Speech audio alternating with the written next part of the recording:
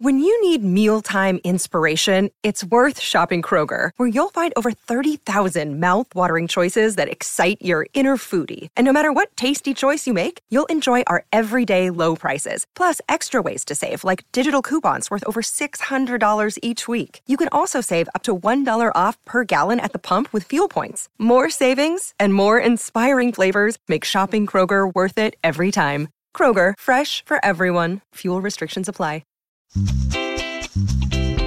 Hello and welcome to For Real, a bi-weekly nonfiction books podcast that puts the spotlight on books that tell it like it is, or at least try to. We'll cover current event reads, recommendations based on popular fiction, backlist finds, and more. For Real is a Book Riot podcast and is hosted by me, Kim Ukra, and fellow rioter Alice Burton. We're recording this podcast on Saturday, March 17th. Happy St. Patrick's Day, Alice.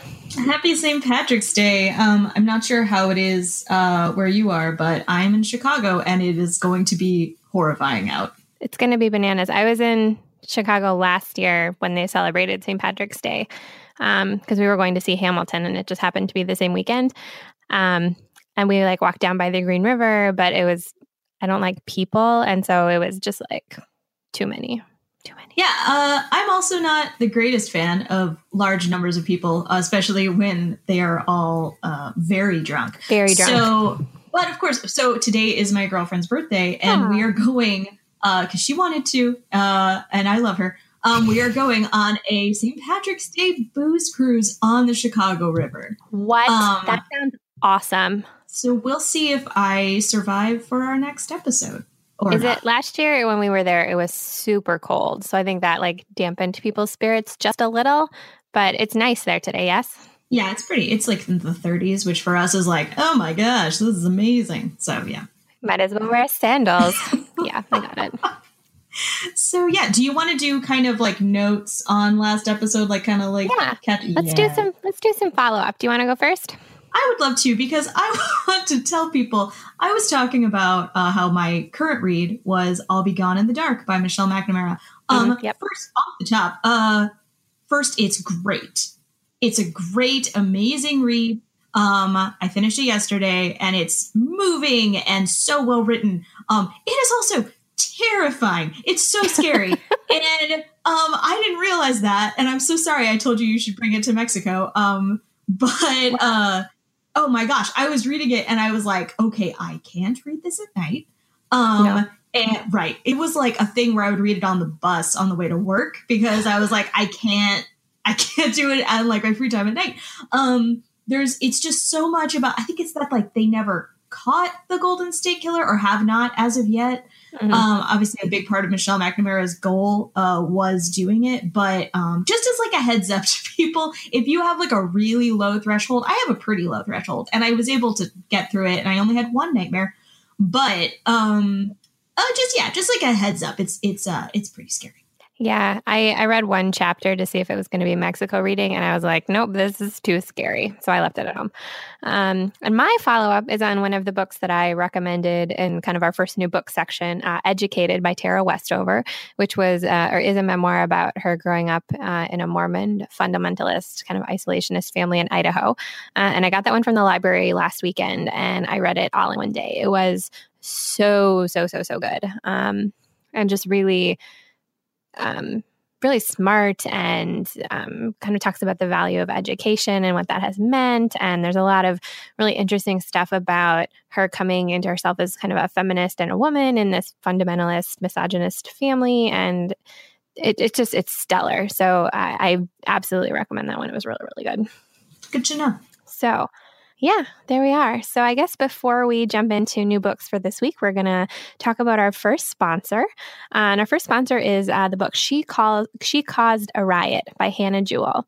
And the synopsis is, when you hear about a woman who is 100% pure and good, you're missing the best chapters of her life story. She Caused a Riot is an empowering, no-holds-barred look into the epic adventures and dangerous exploits of 100 inspiring women who are too brave, too brilliant, too unconventional, too political, too poor, or not ladylike enough or not white enough to be recognized by their contemporaries. Hannah Jewell is a camera host for the video team at The Washington Post and previously wrote for BuzzFeed UK, where she was known for her humor writing about gender and her satire of politics. And one of the things that's cool about She Caused a Riot is that it has a really diverse cast of women covered in the book, women who are rarely found in other history books because they're from different countries, cultures, and time periods. But all of their stories will appeal to the badass in all of us. So if you're looking to add to your feminist library or get a great book for your friend, your sister, your daughter, your mom, or anybody, perhaps your girlfriend for her birthday, who is interested in learning about the unknown women of history who built cities, sparked revolutions, and crushed it, then this book, She Caused a Riot by Hannah Jewell, might be the book for you. Fantastic. So there we go. Thank you for sponsoring this second episode of the For Real podcast. Now we're going to jump into new books. And Alice, we have you up first. Yeah, so my first pick for new releases is Camp Austen, My Life as an Accidental Jane Austen Superfan by Ted Scheinman. This came out March 6th from FSG Originals. FSG's website says it is a raucous tour through the world of Mr. Darcy imitations, tailored gowns, and tipsy ballroom dancing. The son of a devoted Jane Austen scholar, Ted Scheinman spent his childhood summers eating Yorkshire pudding, singing in an Anglican choir, and watching Laurence Olivier as Mr. Darcy. Which, side note, have you seen that version of Pride and Prejudice? I have not, actually. It's hilarious. But I bet my sister loves Jane Austen and loves all of that. So I'm almost positive that Jenny has seen it, but I have not. I think it's worth a watch. Laurence Olivier, so he does play Mr. Darcy. Greer Garson plays Elizabeth Bennet. And it's so completely like bonkers in terms of the way it diverges from the book. Like there's an archery contest at one point and she and Mr. Darcy are pals, and then and everyone like ends up with someone. Like Mary gets with like a bookish guy. It's all, it's insane, but I really like it. Anyway, so back to the actual book, Camp Austen. Mm-hmm. I wanted this because I thought it was, first of all, really interesting to read a book by a man about Jane Austen, because I feel like the field is very heavily women, and he actually addresses some of that. He talks about reflexive anti-Janeite misogyny, which I was really glad that he touched on that. Yeah, because there is this general perception, right, that it's for women, that Jane Austen is a writer for women. And when you actually look into what is happening in her books, a lot of people say it's just about marriage, and he talks about this in the book too. It covers a lot of ground, which I really appreciated because it's a pretty quick read. Yeah. But he talks about how, the marriage is the structure of her books, right? And then like everything that happens in between is so much about society. I felt like it was a pretty good breakdown of Austen's personal background and the scholarship done on her work. Again, it is a really short book, but it brought up a lot of Austen feels for me that I try to quash. Because I feel like she doesn't need it. You know what I mean? I'm like, no, you can't be a big Jane Austen fan because like she's so popular, and it's a horrible reflex on my own part. But when I was reading Jane Austen, actually, and it was so funny because he also talks about the kind of hatred between the Austen and the Bronte camps, and how, but he talks about how Austen is inherently sociable, and Charlotte Bronte, obviously Emily too, but I'm more interested in Charlotte Bronte. Mm-hmm. Charlotte Bronte is so isolated. Charlotte Bronte herself said about Jane Austen, I should hardly like to live with her ladies and gentlemen in their elegant but confined houses, which is such a Charlotte Bronte thing to say. That's some shade right there, yeah. No, she hated her, and it makes sense, right? Because it's like the next generation. Yeah. But yeah, the whole thing about he talks about how he's at this conference, like this Camp Austen is this conference. It's a gathering of fans and scholars, and then he goes to I'm assuming they say JASNA. It's like the Jane Austen National Society or something like that. But it's this conference they have annually for Jane Austen fans, and that in itself, of course, is super sociable. I don't really know what a Bronte convention would be like. Yeah. Lots of people kind of scattered on the moors, standing by themselves, looking into the wind. I feel like would be probably, yeah, that'd be a session for sure. Yeah. So it's really, really good. He talks about the story of his indoctrination into this sort of enthusiastic world and his struggle to shake his, scholarly mother's influences while navigating hasty theatrical adaptations, undaunted scholars in cravats, and unseemly petticoat fittings. The only thing that I wasn't super thrilled about with it was he talks about in one part, he gets a little bit up his own whatever.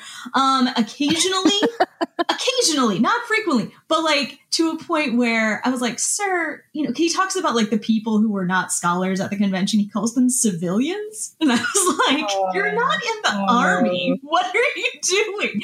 And then the only other time I was like, sir, was when he was talking about a speaker, and he says he talks about her somewhat preening lexicon, but on the same on the same page as that, he uses the word postprandial to talk about. Oh dear! Right, they were all like chatting after dinner, and he's like, our postprandial chatter, and I was like, sir, no. Okay, but not to again. Just wait from the book came out March 6th. I think it's definitely worth a read if you're at all interested in Jane Austen. If you want kind of your thoughts stirred on her, if you haven't really examined your feelings on her novels in a while. Yeah. I think it's really great. So that's my first recommendation.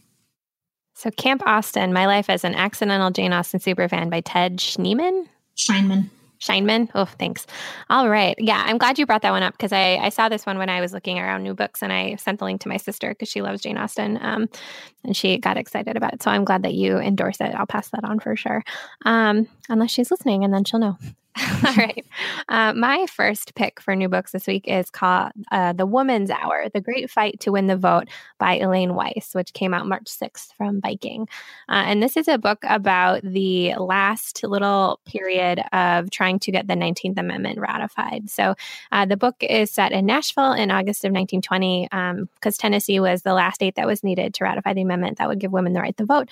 And a book is about kind of I think it was about 6 weeks that the fight between the suffragettes, the antis, who are women who fought against the right to vote, and then other political and social and corporate figures in the area, and the fight that they were having in that very specific place and very specific time in the enfranchisement movement. So one of the reasons this book caught my attention is because I'm kind of embarrassed actually about how little I know about the whole women's suffrage movement and the effort to win the right to vote.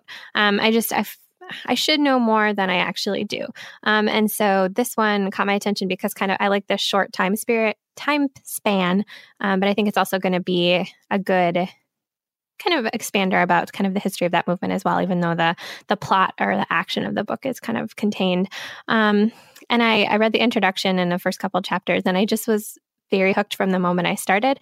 In one of the early chapters, she says, the conflict quickly devolved into a vicious face-off, brimming with dirty tricks and cutting betrayals, sexist rancor, racial bigotry, booze, and the Bible, with ghosts of the Civil War hovering over the proceedings and jitters lingering from the Great War, amplifying the tension.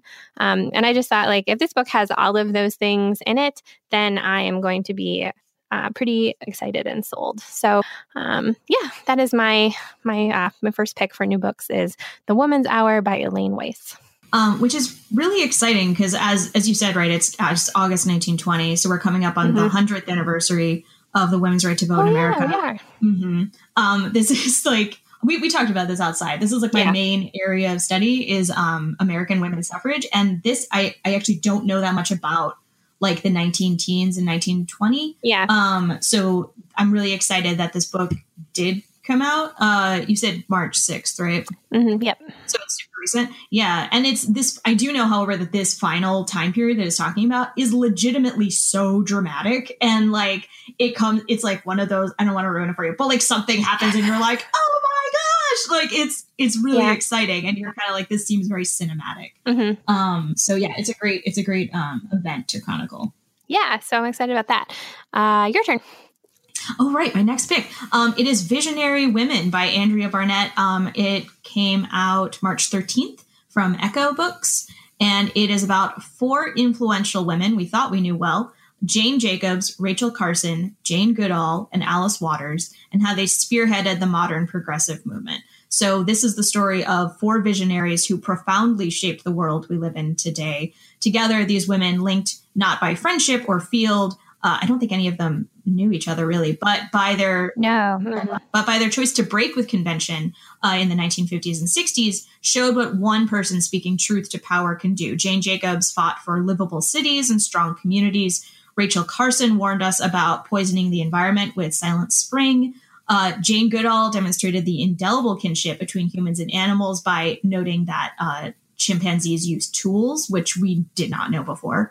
And Alice Waters urged us to reconsider what and how we eat.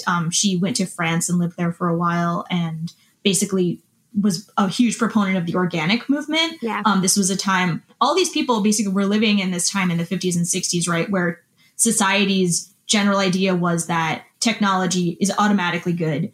And it's kind of the idea of the founders of Jurassic Park, right? Where Ian Malcolm says, your scientists were so preoccupied with whether they could that they didn't stop to think if they should. And that's kind of where people were careening at the time. One of the people that I thought was the most fascinating in this book was Jane Jacobs, because I didn't really know anything about her. And that was her whole talk about, I really wanted to read the death and life of great American cities based on this book, which is her book basically decrying the huge skyscrapers that were going up in cities. And at the time in the I think early 60s, they were going to demolish the West Village in New York. And she was like, no, the way that people actually live, the things that make them happy and like functioning as a society are these, human scaled buildings. And when you build these huge skyscrapers and you're destroying community and you're destroying this like walkability, you're making people miserable. And people hadn't sat and thought about this before. And so but all of these four women just had such a huge impact in like the general consciousness of how we live today. I mean, it was a fascinating book. Clearly, I was reading into it. But I highly recommend it. It's Visionary Women by Andrea Barnett. Oh, that's really cool. Yeah, I love books that kind of pull people who maybe don't obviously have connections to each other, but show how they kind of are moving in the same direction or doing the same kinds of things. And it reminded me that Alice Waters actually wrote a memoir that came out last year called Coming to My Senses, which is sort of a whole story about her coming as a countercultural cook, which I have not read, but I feel like somebody at Book Riot did and said it was really good. So that could be another one after this book to kind of jump into if you're interested in Alice Waters more. But yeah, that's awesome. Yeah. So my next book to highlight for new books is called The Last Wild Men of Borneo by Carl Hoffman. And so Carl Hoffman is an author that I have enjoyed for a really long time. I think this is his third book, and I've read two previous ones by him. The first is one called The Lunatic Express, which was all about the kind of the dangerous transportation that exists around the world. And so what he did was kind of tried to travel around the globe, taking the kinds of transportation that people have to take every day, and then highlighting some of the ways in which, like, in the United States, we're very lucky that we have generally very safe transportation systems, that most people are not that lucky. And then his second book, or the second one I read, is called Savage Harvest, which was a kind of historical travel mystery into the disappearance of Michael Rockefeller, who was out near Africa or along the coast of Africa doing some exploring, and then just disappeared. And there's some question about whether he was eaten by cannibals or whether he joined some tribes that we have not met yet. And so it's a really interesting book kind of talking about that man and his experiences, and then kind of going into that area and trying to understand it and understand what might have happened to Michael Rockefeller. So this new book, The Last Wild Men of Borneo, is, I think, kind of a mix between those two. So it's a kind of a historical mystery about a guy who goes into Borneo and then at some point disappears and is never heard from again.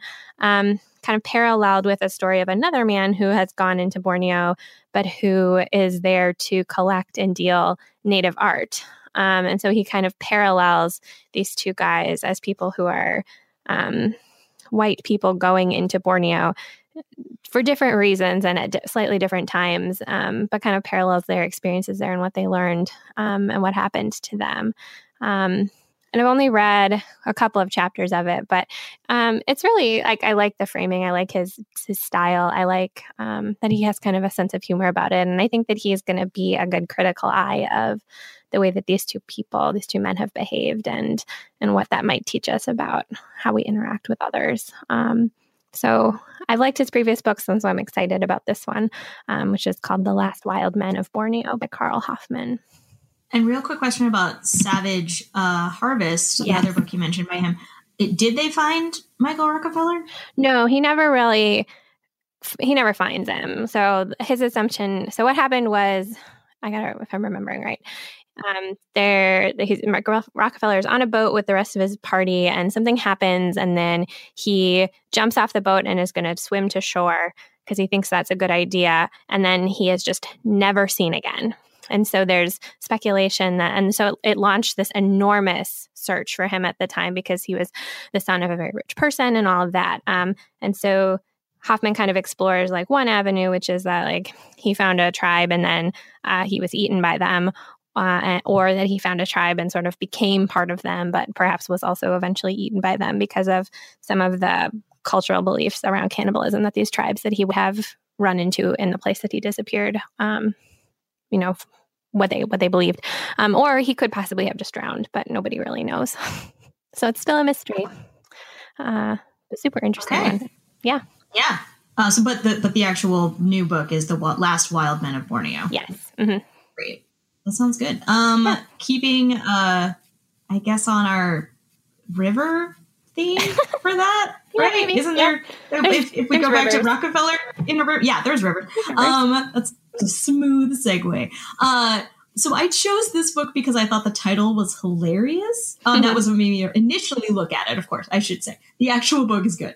But the title is Disappointment River, Finding and Losing the Northwest Passage by Brian Kastner. And that came out March 13th from Doubleday.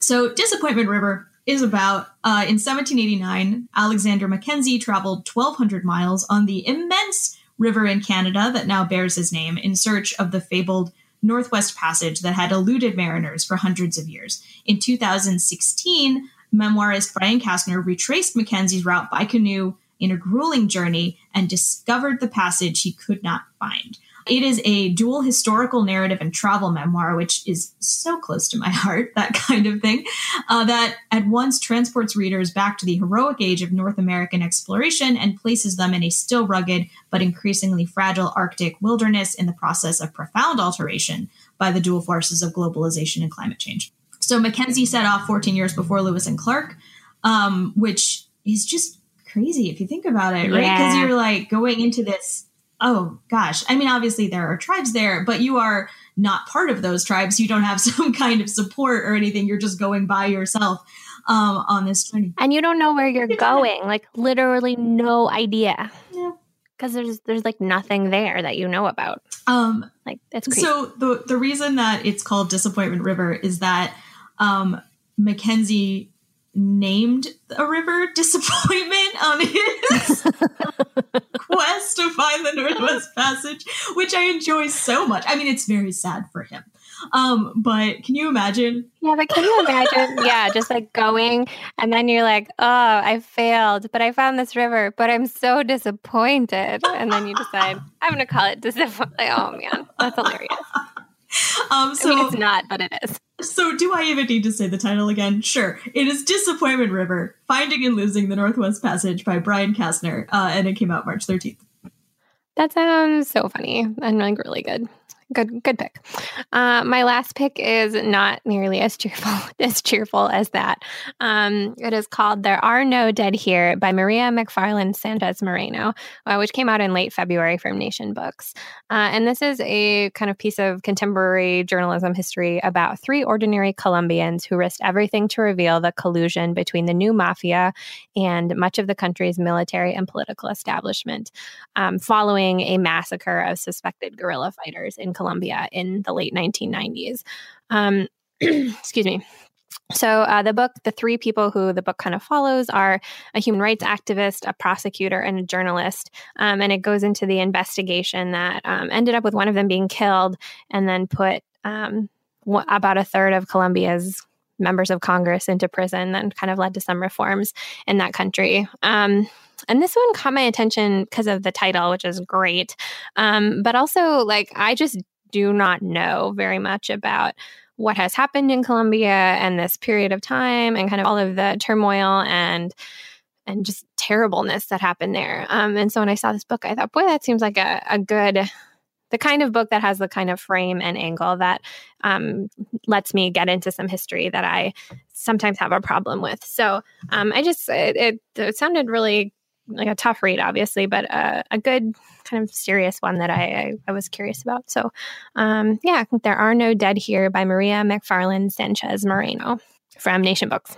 So not as cheerful as Disappointment River. I mean, you got to switch it up. You got to have just, differing notes on there. Indeed. Yes. All right. So that is what we've got this week for new books. That's probably a segment we're going to keep doing in the podcast because everybody likes to hear about new books that are coming out, and it's fun to find some to recommend. Our second segment, we're going to slip into kind of our weekly theme. So our first podcast, we talked about International Women's Day. And this one was Alice's suggestion again. It was to talk about the springtime, since it is March and we are hopefully on the upswing of winter, and it will soon be what are we talking about? Well, we're talking. What's the word? What's the word I'm talking about? The equinox? I'm not sure. Yes, thank you. That which is on the day that episode 2 comes out is March 20th. Yes, there we go. Equinox. So I was like, seems right. Yes, good. So we're going to talk about books that remind us somehow of the spring. And we have taken this in some different directions, I think. So I'll let you go first. Oh, good. My first pick is Wild and Rare by Adam Rain Arvidsson, and came out again on March 15th, so this last week, published by Minnesota Historical Society Press, which I have Minnesota. Yeah, right. First of all, Minnesota. Shout out to Kim. Secondly, I have a really soft place in my heart for historical presses and university presses, and if I can promote their books, I love to do that. This book is really readable. I know that can be a challenge with university press books, which are, made sometimes to be just mainly for very serious academics delving deep. This book is about what can endangered species tell us about our part of the world? What can they tell us about us? The elusive Canada lynx bear kittens in Minnesota's northeastern woods, which, by the way, please find them. They sound so cute. In the far southeastern part of the state, the succulent Leedy's roseroot clings to cold cliffs. Oh, that's a fun tongue twister. On the northwestern grasslands, the western prairie-fringed orchid grows only on ancient glacial beach ridges. And in the rivers of the Twin Cities metro area, the snuffbox mussel snaps on a fish's nose to give its larva a temporary home, which, by the way, that is an amazing name. There are photos of this online. Snuffbox mussel. Look it up. These species and 15 others living in Minnesota are on the federal endangered species list. So Adam Rain Arvidsson, he does a very first person look at these. He goes and he chats with naturalists, and he goes into the woods and finds them, does not touch them, and it's really good. If you love nature, I think you should check it out. It made me really excited for spring and hiking and the outdoors. In Chicago, It's a little hard to find hiking areas, so you have to basically rent a car or take a metro train into the suburbs. But it made me want to do that. And the first chapter is on dwarf trout lilies, which are these tiny, tiny little lilies that you can only find in Minnesota. And I just want to look at dwarf trout lilies in the woods with old people is what has made me realize, because he was talking about all of these old people who go and just count the dwarf trout lilies to see how the population is doing. And I was like, that sounds like a fantastic afternoon. I would love to do that. This, I felt the same way at the end of this as I felt with the book, The Sixth Extinction, which is there's just a relief that there's almost always someone who cares about the thing, right? Mm-hmm. So even, for example, with this dwarf trout lily, I'm not going to actually go and spend a lot of my time counting dwarf trout lilies. I would do it for an afternoon, but this is not a thing I would do regularly. But there are people who care so much about preserving the dwarf trout lily. And it just makes me want to cry, because I'm that's amazing. And we have so many people in this world who care about so many different things. And it just makes sure that a lot of things get taken care of. Which, again, this book reminded me of that. So that's just really nice. And again, it's Wild and Rare by Adam Rain Arvidsson by Minnesota Historical Society Press. Oh, that's really neat. I like the idea of when we think about endangered species, I always feel we think rainforests and that kind of thing. We don't think as much about the stuff in our backyard that we could be admiring and protecting at the same time. So that sounds super cool. Good pick, Alice. It was lovely. Yeah. So your mention about living in Chicago and not being able to get to wilderness because it is outside the city actually leads well into the first book that I wanted to talk about. So when I think about spring, I live in Minnesota, right? And so like it is cold all of the winter and I do not go outside because it is terrible. And so when spring comes, I'm finally like, yes, please, let's get outside. Let's get in nature. Let's get exploring. But I also kind of live in a city. So you have to maybe sometimes go a little bit. But the book I want to mention is one that came out in 1999, I believe.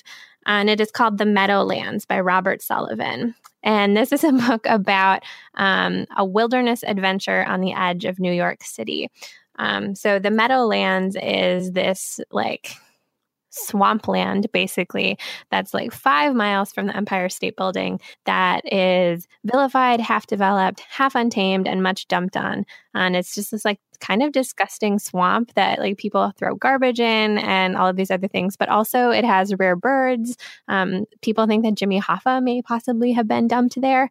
There's a big sports arena nearby. And it's just like this very weird place outside of Manhattan that Robert Sullivan writes about going to when he wants to get out into nature because it's like natural, but also not. But it's a place where like you can't build because there's like crazy, like the ground is bad for building. Plus there's like lots of crap in it. And so I read this one a long time ago and it just is a really funny different way of approaching nature writing because it's admiring of this place that like in some ways is not worth admiring because it's so just gross, but also important to the people who like it. And the cover of the paperback that I have shows him in the front of the canoe and he's got his paddle and he is pulling out of the water a shoe. And it's just like an old shoe that's been like in the water in this swamp. So yeah, I read this a long time ago and I just thought it was really funny and kind of a different take on nature writing than some other people might do since it's not a pristine place that he's showing why we should admire and enjoy. So I was going to ask, does he then love the Meadowlands or is he? He does. Yeah. Okay, mm-hmm. Great. Yeah, it's a well-loved place. I'm probably making it sound more gross than it actually is, but it's just a very weird, like, it's not a pristine wilderness area because it's 5 miles outside of New York City, but it is a wilderness area that does have some rare birds and different types of animals, but also, like, people have dumped garbage there too. And so it's just very, very strange, but fun to read about. So that book is The Meadowlands by Robert Sullivan. Okay. It sounds interesting. I would look at it. My next pick is The Sound of a Wild Snail Eating by Elizabeth Tova Bailey. It came out in 2010. I feel like I saw this everywhere for a while. Like it was one of those really popular, sort of ubiquitous books. Mm-hmm. But I had never picked it up. And it turns out it's like this really quick, fun, beautiful, like touching read, which I was so surprised by. So Elizabeth Tova Bailey tells the inspiring and intimate story of her year-long encounter with a Neohelix albolabris, which is a common forest snail. Huh. So basically she gets a viral or bacterial pathogen and she is pretty much stuck at home for a long period of time. And so she's recovering at home. She goes for a walk with her friend one day and her friend brings her a snail. Right. And her friend's quote was, I thought it was so funny. She's just like, I thought you might enjoy this.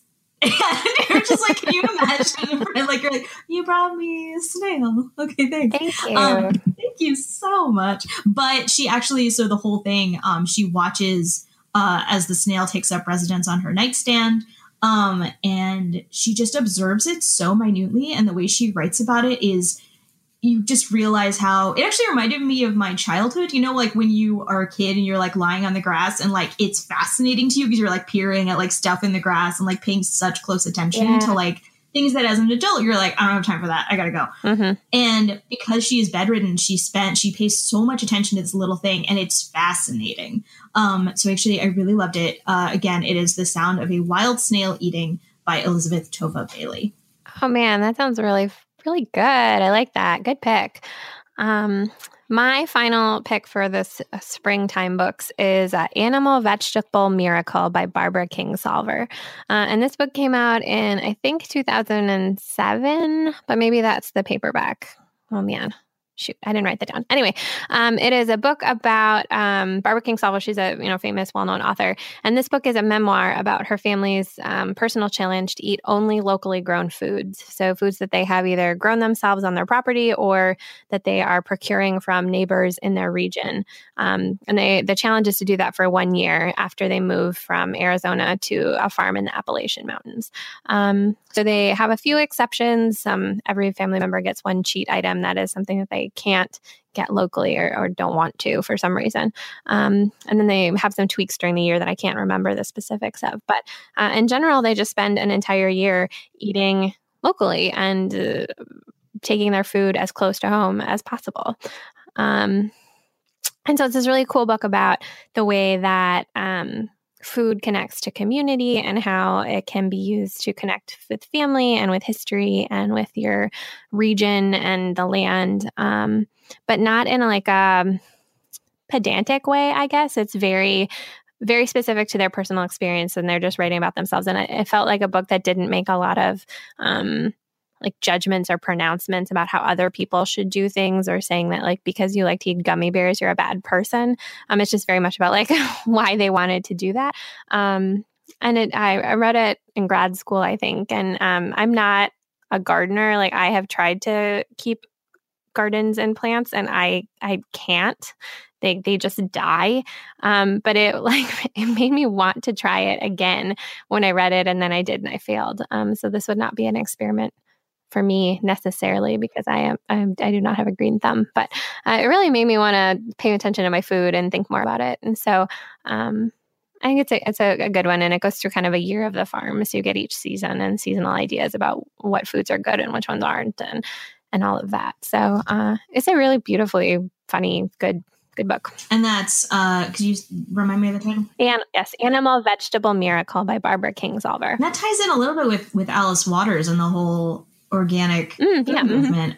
Also, I'm glad that I'm not a terrible person for liking gummy bears, because I just thought of that because I went to the grocery store yesterday because I was stress eating gummy bears, and I was like, give me all of that. That's awesome. On that note, our second sponsor for the podcast is Everything is Horrible and Wonderful by Stephanie Whittleswax. Stephanie Whittleswax's life changed forever with one phone call. Her brother Harris, a star in the comedy world known for his work on shows like Parks and Recreation, had died of a heroin overdose. In beautiful, unsentimental, and surprisingly funny prose, Stephanie Whittleswax alternates between her brother's struggle with addiction and the first year after his death in all its emotional devastation. This compelling portrait of a comedic genius and a profound exploration of the love between siblings is a year of magical thinking for a new generation of readers. So Everything is Horrible and Wonderful is a grief memoir based on the Stephanie Whittleswax essay, The New Normal, which was originally published on Medium and has been viewed more than 250,000 times. Her brother Harris was loved by many, including comedians like Sarah Silverman, who called the book epically poignant. And it's with heroin abuse on the rise and the opioid crisis reaching critical mass in the U.S., Stephanie Whittleswax's story about her brother's overdose and death prompts an important conversation about the impact of addiction. It was an Amazon Best Book of the Month, and Everything is Horrible and Wonderful is a year of magical thinking for the Lena Dunham generation that combines a heartbreaking story of loss with a compelling portrait of comedic genius and a profound exploration of the love between siblings. And we thank them for sponsoring. Yes. So that's a good sponsor to, I guess, lead into our third segment. We're going to switch this one up this week. This time, we're going to talk current event reads. So we're going to look at kind of something that's happening in politics, culture, whatever right now, and then a couple of books that we think could help give you some context or better understanding of what is going on there. And the thing that's been on my mind lately has been the gun debate in the United States, and in particular, the Parkland school shooting in Florida, and kind of how those kids and those students have helped through their grief and their processing and their activism have started to really shift the debate on guns in the country. And I don't know like what's going to happen there. But I feel like the conversation has gone on a lot longer than it usually does after a mass shooting. Is that fair? Yeah, I think I agree for sure. And so I've been thinking a lot about some books that I read in the last few years that have talked about gun culture and about guns in the United States that I think provide some interesting context in a couple of different ways. So I'm going to do two, and then Alice has got one at the end for this section. And so the first book I want to mention is Columbine by Dave Cullen. And this book came out about a decade after that 1999 school shooting at Columbine High School. And it is, I would say, I think most people would say, like the definitive account of that incident and what happened. And so it starts with a really very deeply detailed look at what happened the day of the shooting, what worked for those two students as they went about what they were going to do and what didn't work, and what happened to the people who were there that day. And so it really kind of goes through and walks us through what happened, and then goes forward to look at how everyone was affected by the shooting afterwards, and then also what led these two students to attack their school and try to blow it up. And so it's really wide-ranging. And I picked this book up in 2012 in the wake of the Sandy Hook shooting, because I remember after that happened, I was really struggling with like that we didn't have any news about it, right? Like it happened and there was some news that trickled out that day, and then we didn't know anymore and we couldn't know anymore. And I was just really, I struggled with that because I just wanted to understand like why something this horrible could happen. And so I picked up this book because I thought, well, maybe this will, I don't know, I need to read more about this. I need to read more about guns for some reason. I'm going to pick up this book. And then I read it in like a day, and it is a big book. So, I mean, I just like sat down and read it. And it was incredible. Like it, one of the things that has stuck with me and that I think makes it relevant today is that it shows how kind of the original narratives that we had about Columbine, that these kids were bullied, that they were, violent video games were part of the cause, that these students were isolated, and that's why they decided what they were going to do. Like, none of those are true. One of the kids went to prom a couple days before. The other one was popular and like well-liked by many of his classmates. And so I think it's about like the narratives we want to have about kids and guns are just not accurate. And we like to pretend that we can blame video games or isolation or whatever. But that even in this school shooting that we think we all know, that's not what happened. That's not what this was about. And so I think it just is a good book for, I guess, context, I guess, just to show that like we can come to narratives about these tragedies and we can come to understand them eventually, but that the narratives we are hearing may not be the ones that ultimately prove to be true. That makes sense? Yeah. Can I add a note to that? Because I think I read this in like 2013 after Columbine happened when I was, I think, a freshman or in 8th grade or something. And I very much like ignored everything that was going on about it at the time because I was like, I like just shut down. And I was like, I don't want to, know what's happening. So I wanted to read this, and I didn't. He researched it for like 10 years, and you're right. It's such an impressive book. I felt like he tried really hard to balance the information about the killers with the victims, like information about the victims, how it affects them, like you were saying, like right, like how it affected them years later. I thought it was really, really well done, and. I don't know if you saw on Twitter going around was, people now, there's sort of a narrative about, what was it, like walk up, don't walk out. It was like some horrible hashtag happening because they were furthering this idea, right, that these kids who were doing these things are bullied, and that, if it basically, right, putting the onus on the victims and saying you should be nicer to these people. And then if you just make friends with them, they won't do this. Mm-hmm. And so that's what another reason I think this book is so important to either reread or to look at for the first time, the Columbine, is that he does dispel that myth where he's like, no, that everyone was saying these kids were bullied. Absolutely not the case. Yeah. And that's just what we all, want to believe, to have like this concrete, like point to reason, right? Like, oh, we can fix this for the, and it's like, no, not in that way. Right. We can point to stopping bullying as a way to stop gun violence when like, no, we have too many guns. That's why we have gun violence. But anyway, I totally agree. And the second book I'm going to suggest kind of fits into that, like, what is the deal with guns in the United States? And it's called Another Day in the Death of America by Gary Young. And so what Gary Young does in this book is he picks a random day, November 23rd, 2013, and he writes stories about the 10 young people, 10 kids who were killed by guns in the United States on that particular day. And in the intro of the book, he explains how he went about choosing that day to show that it's not like he didn't pick a day that was particularly tragic just to make his point. Like, it's statistically well within like what is normal. And there's a whole explanation for it that I found very convincing. But yeah, it's just stories of 10 young people, so less than 18, who were killed by guns on a single day. And there's just a real big range of these stories. There's one that's a little kid who is killed by a hunting rifle that's left unlocked at a friend's house. And then there are kids who are killed in gang violence. There's kids, just a real range to show that, like, it's not one kind of kid. It's not one kind of family. It's not anything like that. Like, gun violence is everywhere in this country, and it affects kids. It can affect any kid. And it sort of talks about what it means that we live in a country that can't enact meaningful gun measures to protect children, despite a churn of people that are killed every day. Not in mass shootings, just in single incidents. And I read this one last year, and it it was really sobering and hard to read, but really illustrated to me that, like, our gun problem is not just one person. It's not just one kind of thing. It's all over, and it's big, and there's a lot we should be thinking about as we try to address it. So I think it kind of talks about guns in this whole Parkland incident in a way that's not about mass shooting. That's just about, like, we got a lot of guns out there, and anybody can get them, and anyone can be hurt by them. So I really, really recommend that one as well. And it's not a huge book either. So it's, it's definitely readable and approachable in some ways too. It's very, very good.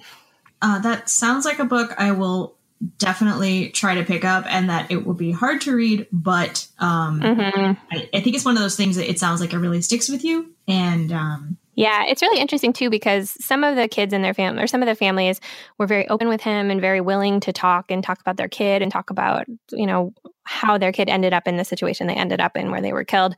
And some of the families really didn't want to. And so he kind of approaches each one a little differently based on how much cooperation he got with their families and how much cooperation he got with the authorities who are investigating. But they all come at it from a slightly different way, which was really interesting too. Oh, wow. Wow. Yeah. Jumping back like 50 years. Oh my gosh, almost 60 years. Oh no. Why? Time marches on. My pick is Witness to the Revolution: Radicals, Resistors, Vets, Hippies, and the Year America Lost Its Mind and Found Its Soul by Clara Bingham, which just came out last year.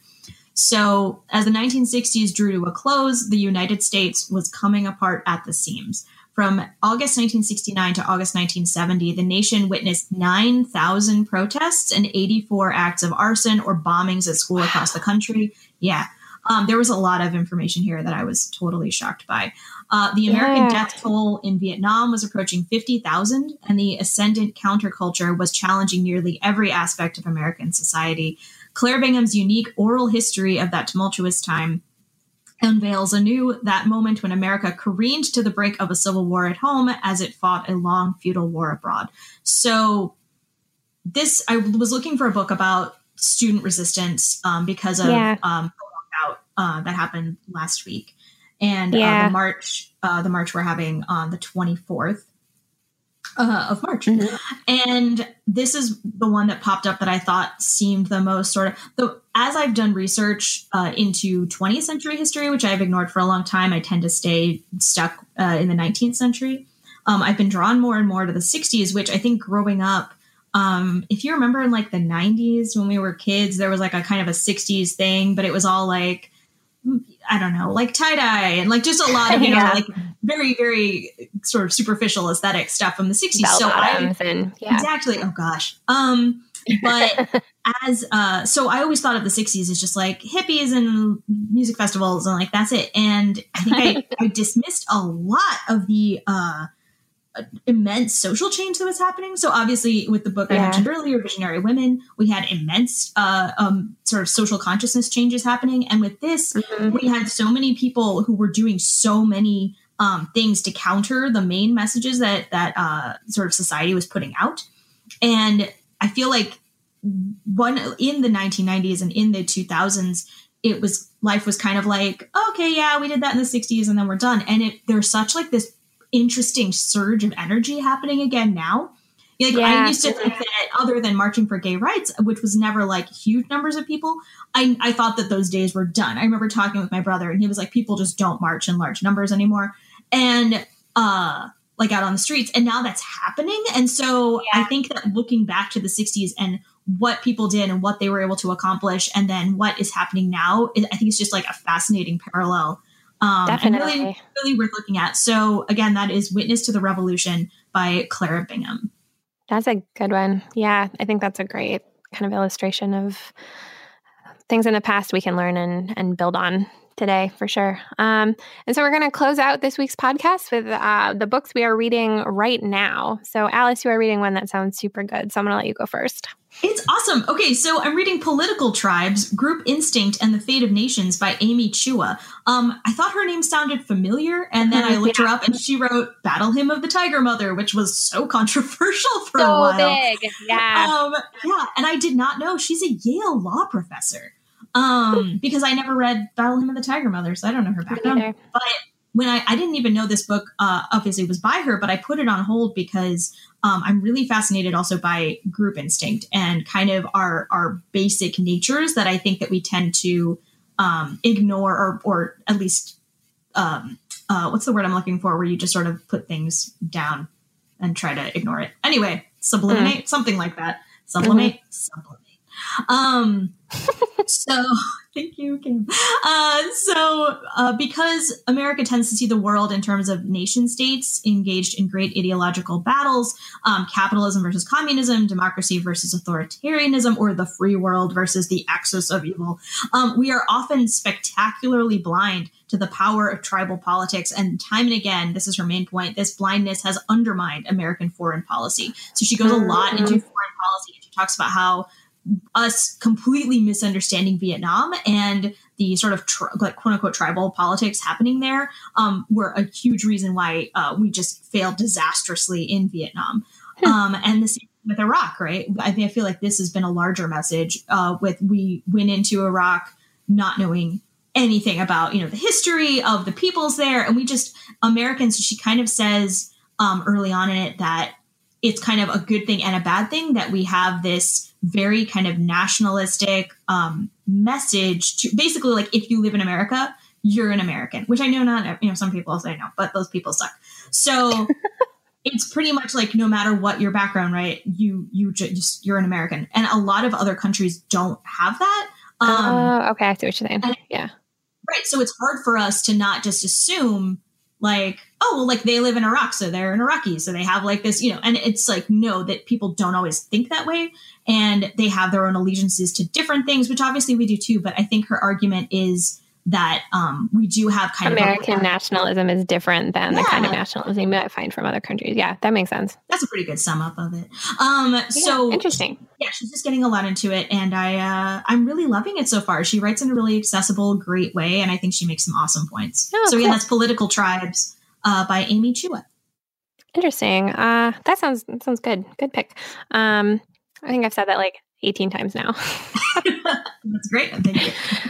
All right. So I'm kind of in the middle of two nonfiction books right now. One that I am excited to finish and one that I am not sure if I will finish. The one that I am not sure if I will finish is Grant by Ron Chernow, which is an epic biography of President Ulysses S. Grant by Ron Chernow, who's written a bunch of big biographies, including the biography of Alexander Hamilton that inspired Lin-Manuel Miranda to create Hamilton, which I love. And Ron Chernow is a really good writer. He's very engaging. But I'm just not into presidential biographies, and I do not have the stamina for 1,000-page biographies. So I picked it up because my book club is reading it, and I was like, I'm going to give this a college try. I'm going to really try to do it. And I'm 2.5 chapters in, and I don't know if I can. It's just not my thing. It's just not my thing. Did you read Hamilton? Oh my gosh, I read 600 pages of Hamilton, but that book is 1,000 pages long, and I just gave up. I was going to say, yeah, I did. I led a read along of it on my blog because we all got it for Christmas one year after Hamilton was popular. And so that is the only way I was able to get through it. And I feel like Chernow, he's pretty good, but he needs to be cut by like 300 pages in all of his books. Yeah. It's so much extra info. It's just, so I'm not surprised. It's just really long. And I'm trying because I want to be a person who can finish a giant biography, but like, I just can't. So we'll see. It's good. The writing is great. If you're into presidential biographies, into big biographies of white dudes, like it's a great one. Like the writing is excellent, but just not necessarily my thing, even though I want to like pretend that it is or try that it is. So the book that I am more excited that I am reading now is called The Dragon Behind the Glass by Emily Voigt. And this is a book about the dragonfish, or the Asian arowana, which is a status symbol that people believe bring good luck. And it is loved in like aquariums and fish tanks. And it is also like caused a lot of problems. Like people are murdered for these fish. They sell individual ones of like particular types of the species sell for like hundreds of thousands of dollars. And so this fish is being bred, and there's a ton of them in captivity, and they have this like very strange market of like aquarium lovers of these fish, but also like they basically don't exist in the wild anymore because they got so overfished when they were super popular. So anyway, Emily Voigt is a journalist, and she's kind of investigating the whole like world of this dragonfish. So she, for parts of it, goes to like these crazy fish shows in Japan. And then there's part of it where she's like going up a river in the jungle, trying to see like the origin place of these fish to see if she can see one in wild. And so it's just a really, really interesting, weird book about like the stuff we do for our collections, and but also like nature and how we try to tame it but kind of can't. And the thing I love, there's a blurb on the front cover of the paperback that I have that says, calls it an immensely satisfying story full of surprises and suspense. Things get weird fast. And that was from a Wall Street Journal review, which makes me laugh every time I see it. Because it's super weird and just fun and different. So I'm excited about finishing this one. It's called The Dragon Behind the Glass by Emily Voigt. That looks really good. And I just Googled an arowana, and I guess they're neat looking. I would think I was expecting it to be more like glamorous as a fish. No, they're kind of weird looking, it seems like. But if they bring good luck or whatever, then that's good. Yeah, apparently. So makes sense. I think if I remember right, like you can't actually get them in the United States. It's illegal to transport them here because they're technically an endangered species. So if you wanted one, you couldn't bring it to the United States unless you like smuggled it over, which would be, I don't know. There's some stories about people smuggling fish in this book too that I wish I remembered exactly the specifics, but they were so bananas. I was just like, why did you ever think that was a good idea? Like that clearly wasn't going to work. But I do love failed smuggling stories. True, okay. Yes. So I think that wraps up episode 2. It does. So if you want to follow us on social media, we are on Twitter. I am at It's Alice Time because it is. And Kim is at Kim the Dork, which I think that's like a badge of pride, Kim. It is. That's great. If you want to rate and review us on iTunes so people can find us more easily. So you can either just give us like a star rating or write a little review. And then I think that's about it. Yeah. So for Book Riot, this has been Alice Burton and Kim Ukra.